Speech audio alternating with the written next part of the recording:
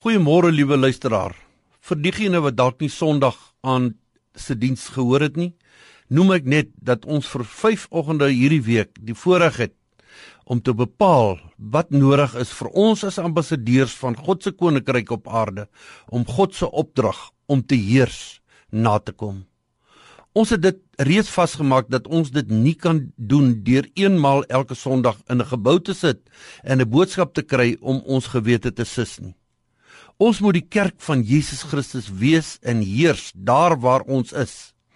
1 Johannes 5 vers 4 is duidelik dat alles wat uit God gebore is, die wêreld oorwin.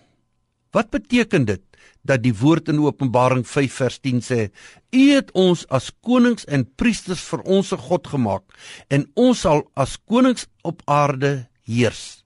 Dit beteken dat ons daar waar ons vandag onsself bevind, koning en priester moet wees.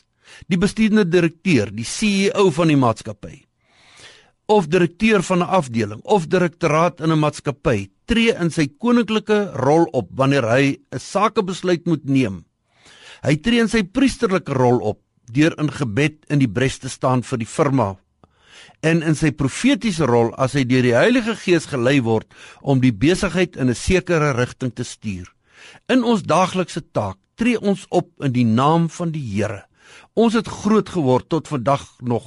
In die werkplek word daar nie oor politiek, godsdiens of teenoorgestelde geslag gepraat nie. Dis persoonlike sake. Die grootste mistasting in ons tyd, liewe luisteraar, is dat daar net sekere mense in sogenaamde voltydse bediening geroep is, terwyl die ander in sogenaamde sekulêre professies staan. Ons het met die gedagte groot geword dat die voltydse bedienaars deur God geroep is en die res van die Christene is nie deur God geroep nie. Hierdie wanbegrip van God se roeping, wat in gelyke mate op elke gelowige rus, het dikwels Christene verhoed om 'n roeping, byvoorbeeld die in besigheid, uit te leef.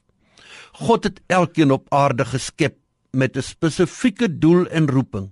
2 Petrus 1 vers 10 sê, maak vas jou roeping en verkiesing, want as julle dit doen, sal julle nooit struikel nie. Geld vir elke kind van God wat in sy koninkryk op aarde is. Gaan dan vandag en wees kerk. Dankie Heilige Gees dat U ons hierin begelei vandag. Amen.